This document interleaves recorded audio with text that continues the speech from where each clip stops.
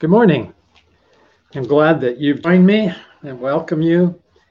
This is going to be a series of three unusual men from three different countries that affected my life dramatically, and they can affect yours too.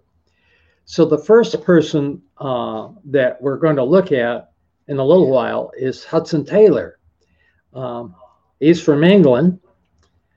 The second man we're going to look at is Jonathan Goforth, and he was a Presbyterian minister from Canada. And the third one is, how do I say his name? Sundar Singh from, from India. So so for three different series, we're going to different parts of the world, but these were godly men that each had a uniqueness about them that really set them apart from others. They were very individual fellows. But before we get to Hudson Taylor, I need to set the stage of how it helped me with the struggle. I've said this before, but I was a non-Christian growing up, not an anti-Christian, just a non-Christian, just the average person that never went to church. And I thank God for the Navigators because they had a ministry of reaching people outside of the building. Otherwise, I don't know if I would even be saved today if I had to go in the building because I was too spooky. I don't know what goes on in there, but they did lead me to Christ. Well, 3 months after that, I was drafted and went into the Army for training. And when our first phase of training was done, we got to go home.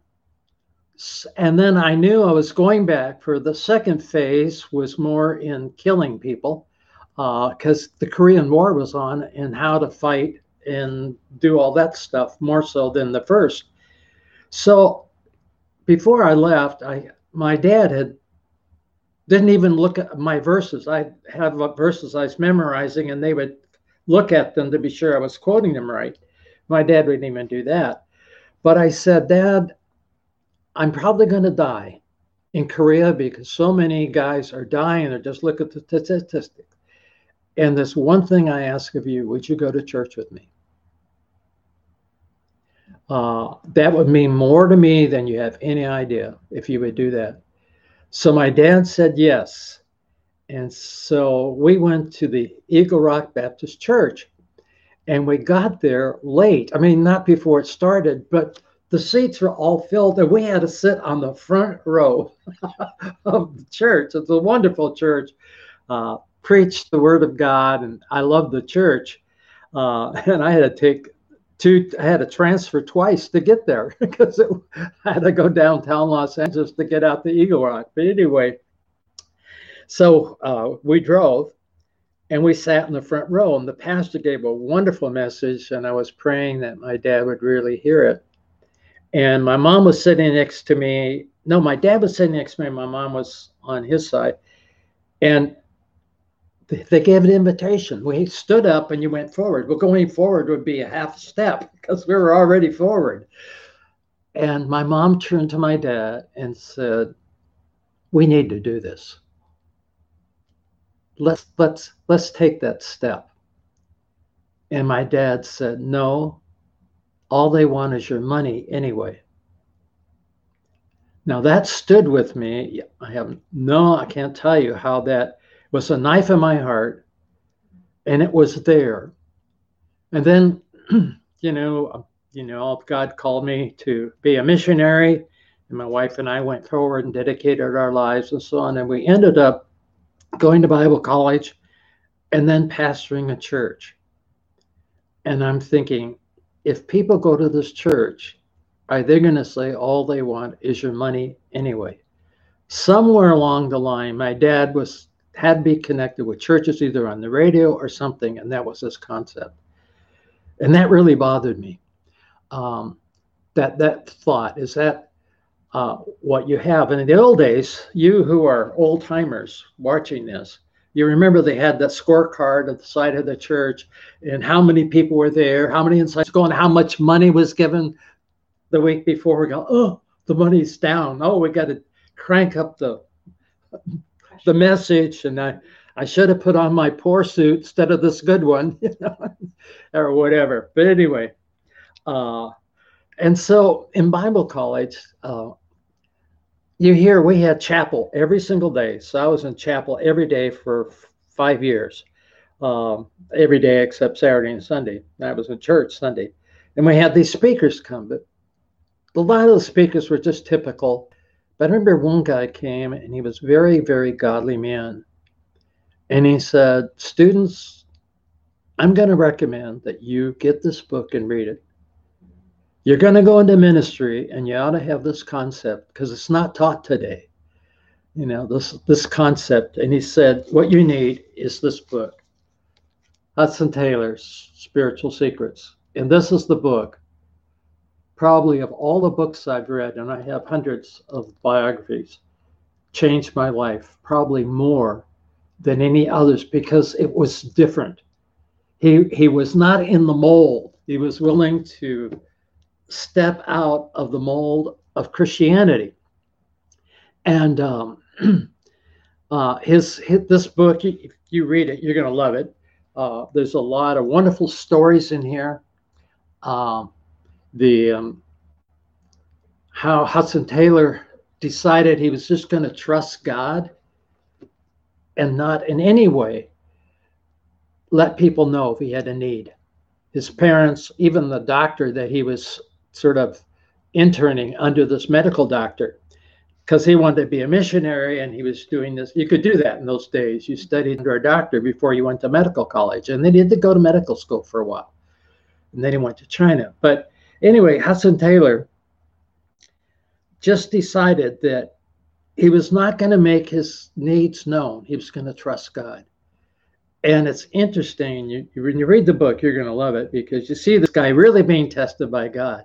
His food is gone. He has no money. The doctor owes him a paycheck. And he could ask him for it because he owes him, but then that'd be asking. Struggling with all of that kind of thing. And just, can I really just trust God to meet my needs and not look to people or whatever? And so that was Hudson Taylor's life. In fact, the mission that he started in 1860 is still going today, and they still do not ask for money. The missionaries do not ask for money.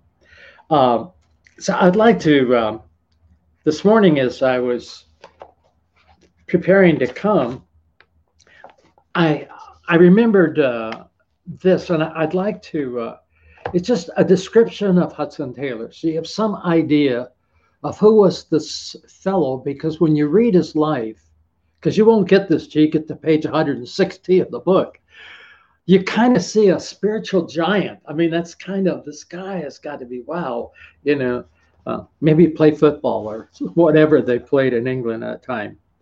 And so this is written by, I think, a teenager or an older teenager that went to a prayer meeting that they were having at the mission in England. And he walked in, and it was so different than anything ever been. They opened the door, and he walked in, and he saw a large text on the wall. I mean, people didn't write scriptures on the wall. There were scriptures on the wall, and it said, "My God shall supply all your need." That sums up that man's life. Literally sums up his life, the mission, and everything. He really, really believed that. And the guy is saying he never saw anything like that on the wall, before. And then he said, Mr. Taylor opened the meeting by giving out a hymn and seating himself at a harmonium and led the singing. His appearance did not impress me. He was slightly built, spoken in a quiet voice. Like most young men, I associated power with noise, looking for a physique in a leader. But he said, "Let us pray," and proceeded to lead the meeting in prayer. And my ideas underwent a change. I have never heard anyone pray like that. There was simplicity, tenderness, and boldness and power in the hushed and subdued man. He made it clear that God had admitted him to the inner circle of friendship. Such praying was evident that the outcome of long tarrying in the secret place was due from the Lord. So that gives you an idea. Hudson Taylor impression that he made to people was his godly walk with the Lord and trusting Christ. And you go through the book and you realize it goes from, I don't know how to say it, worse to worse. He's trusting for himself, and then he's married, and he's got to trust for his wife, and then they have children. Then he has other missionaries.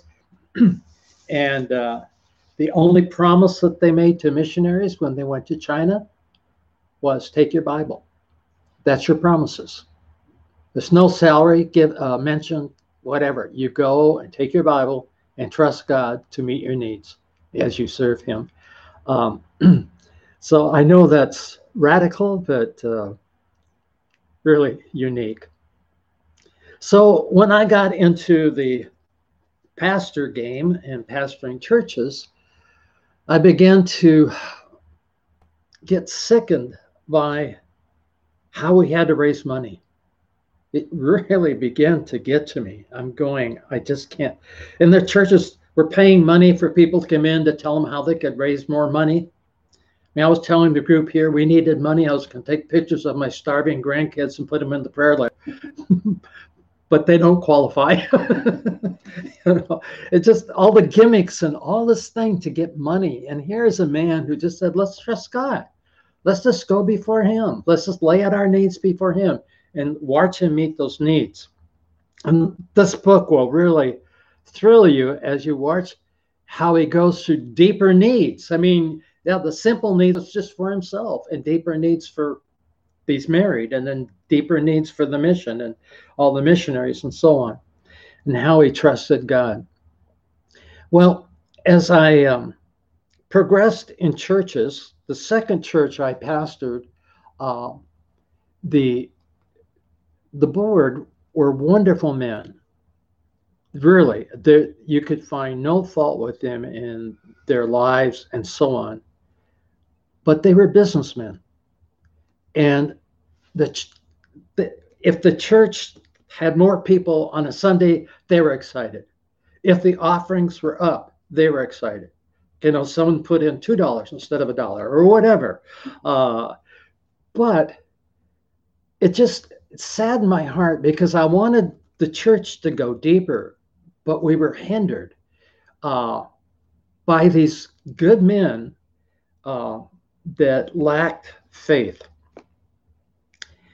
Well, the third church I pastored, and this is interesting because I want to, this means a lot to share with you as I was praying, what should I share? But I wanted to practice Hudson Taylor stuff. I wanted to, could I really, and George Mueller, I mean, there's a whole bunch of these guys that just trusted God. They look to the Lord and not to gimmicks or fundraising or whatever, just look to the Lord to meet needs. Well, I pastored, the third church I pastored had split. And I think if I said, let's have clowns take the offering, we'd have had clowns, and anything. Let's do something this church is going to fold, it's just it's terrible. But the people that left were such godly people. I've never had a church or been to a church where the whole congregation was so committed to the Lord and wanting to see people saved, and yet it was a Bible church. It was not like, hellfire damnation, because I'm not too hellfire damnation type preacher. But I had a crazy idea, and I got my family together, and I said, okay, your dad has an idea. I'd like to stop offerings. That we don't take offerings anymore. And I said, because Grandpa said, all the church wants anyway is your money. And I said, if we don't take offerings, no one will walk out of this place saying that's why we're here, wanting to fleece the sheep. And so I told the kids, I said, I don't know what's going to happen if we stop offerings. We're going to put a box in the back, and people that want to give can give, but we're not going to call attention to it. We're not going to make a big deal out of it at all. And I said, it could affect us because we've got to pay the church bill. We have 12 missionaries, different missionaries that the church supports, a little bit to each one, but they were mission minded. And we have, the bills and all of that. And then what's left, they can put together because they promised they'd pay me a salary, which is, if they don't, that's fine too. But they were going to had a salary already given by them. And I said, kids, I don't know what's going to happen. You may find there are going to be slim pickings for eating around here. We're going to have to trust God. And I want you to pray about it. And if you don't think we ought to do this, and my youngest was going to kindergarten, Richard, and the oldest one was in college, spread out. And, whatever you say, if you're not for it, this has to be a family. We have to be 100% as a family. And so they said, Dad, we prayed about it. It's exciting. They were just thrilled the idea to see, will God come through, without passing the plate. And so then I shared it with the elders. They loved it. That's neat. That's great. We're going to just trust God. So we told the church that, we're putting this box in the back, and then they need to follow the neon arrows to the box. No, I'm sorry. I can't help it. I got a crazy sense of humor. It was just back there, And so, and we never said anything about money. And people would come to the church, and the church started growing. And they say, how do you give to this thing? And we said, well, we just want you here. If you'd like to support it, there's a box in the back, but that's not our emphasis. Our emphasis is preaching the word and encouraging people in their walk with the Lord and so on. So the end of the first month, we had paid all the bills because that's our testimony in the town.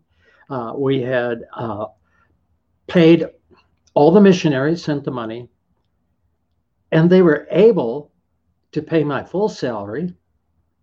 And we had money left over, and I forget, it was 200 and something or 300 and something left over. And the elder said, great, we got $300 for next month. I said, no, we're not a bank. We got to give it away. We're going to trust God. We got to give this money away.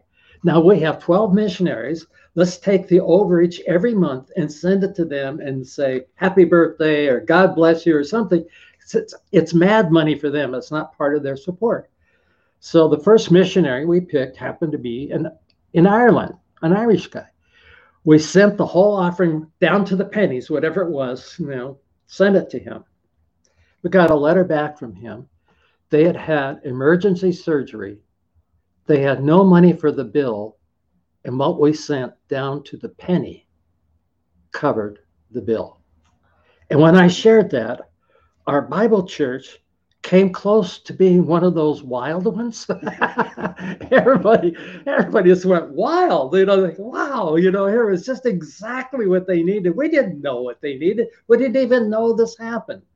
When you walk with God, you trust him, it's an exciting adventure. It really is. And that church really grew spiritually because people came there. I asked them, why do you drive so far? They drove from Seattle to where we were. We're up in the mountains. I mean, it was an hour and a half drive. So why do you come clear to this ugly church with the squeaky seats from a movie theater that squeaked horrible? A gal that played the organ, and she played her own tempo, so you could sing hymns, but you couldn't have special singing. Why do you come to this church? And it was an ugly church anyway. Except the Spirit of God is in this place. I said, oh, praise God. It wasn't, the drawing was not fancy music, and we had stained glass. It was all windows, real old windows that were stained. But, anyway, it was such an adventure, and it was so wonderful. And what a blessing. And I learned a lot, that we could trust God. And then from there, God changed my life. It just went unbelievable from that point, from that church on. But I want to go on and share with you the idea of trusting the Lord. Don't go and cause trouble in your church. You know, if this church was spiritual, we'd burn their offering plates. That's the first thing we do, to have a burn these wooden offering plates or whatever. No, no, because you have to see, a lot of people aren't ready to trust the Lord to that degree. You know, just, hey, um, I'll tell you one more. I was asked when I left teaching in a college, I wanted to pastor a church. And anyway, the church that called me is the last church I'd want to go to after teaching in the college. It was so wonderful being at that college. But they said, the elders said, well, how much money do you want? I said, you shouldn't ask me that. I'm going to trust you to set the amount of money. I said, I had a bunch of churches looking for pastors, and I help pastors find churches. One of my jobs at the college. And I could pick out who pays the most, and I could have qualified there. I don't want to come here on the basis of salary. I want to come here on the basis of the Lord's will. So whatever it's going to be, the Lord wants me here, it's going to be what it should be, and that's it. So we went there, and the elder, wonderful, godly man, came and gave me an envelope with my check in, and I opened it up, and I looked at it, and I gave it back to him, and I said, I can't take it. It's too much money. And he said, you said we could set your salary. I said, I could buy a suit with this and still eat. You know, I've never had that kind of salary. You know, I just feel almost like I'm robbing the church to take so much money. And they said, well, you've got kids in college. Go ahead. Just this, hey. So I took it. Well, God began to, even with our kids, to think in terms of praying and trusting God. And because we have been in situations where we didn't have a lot of money. But a blessing I want to share with you.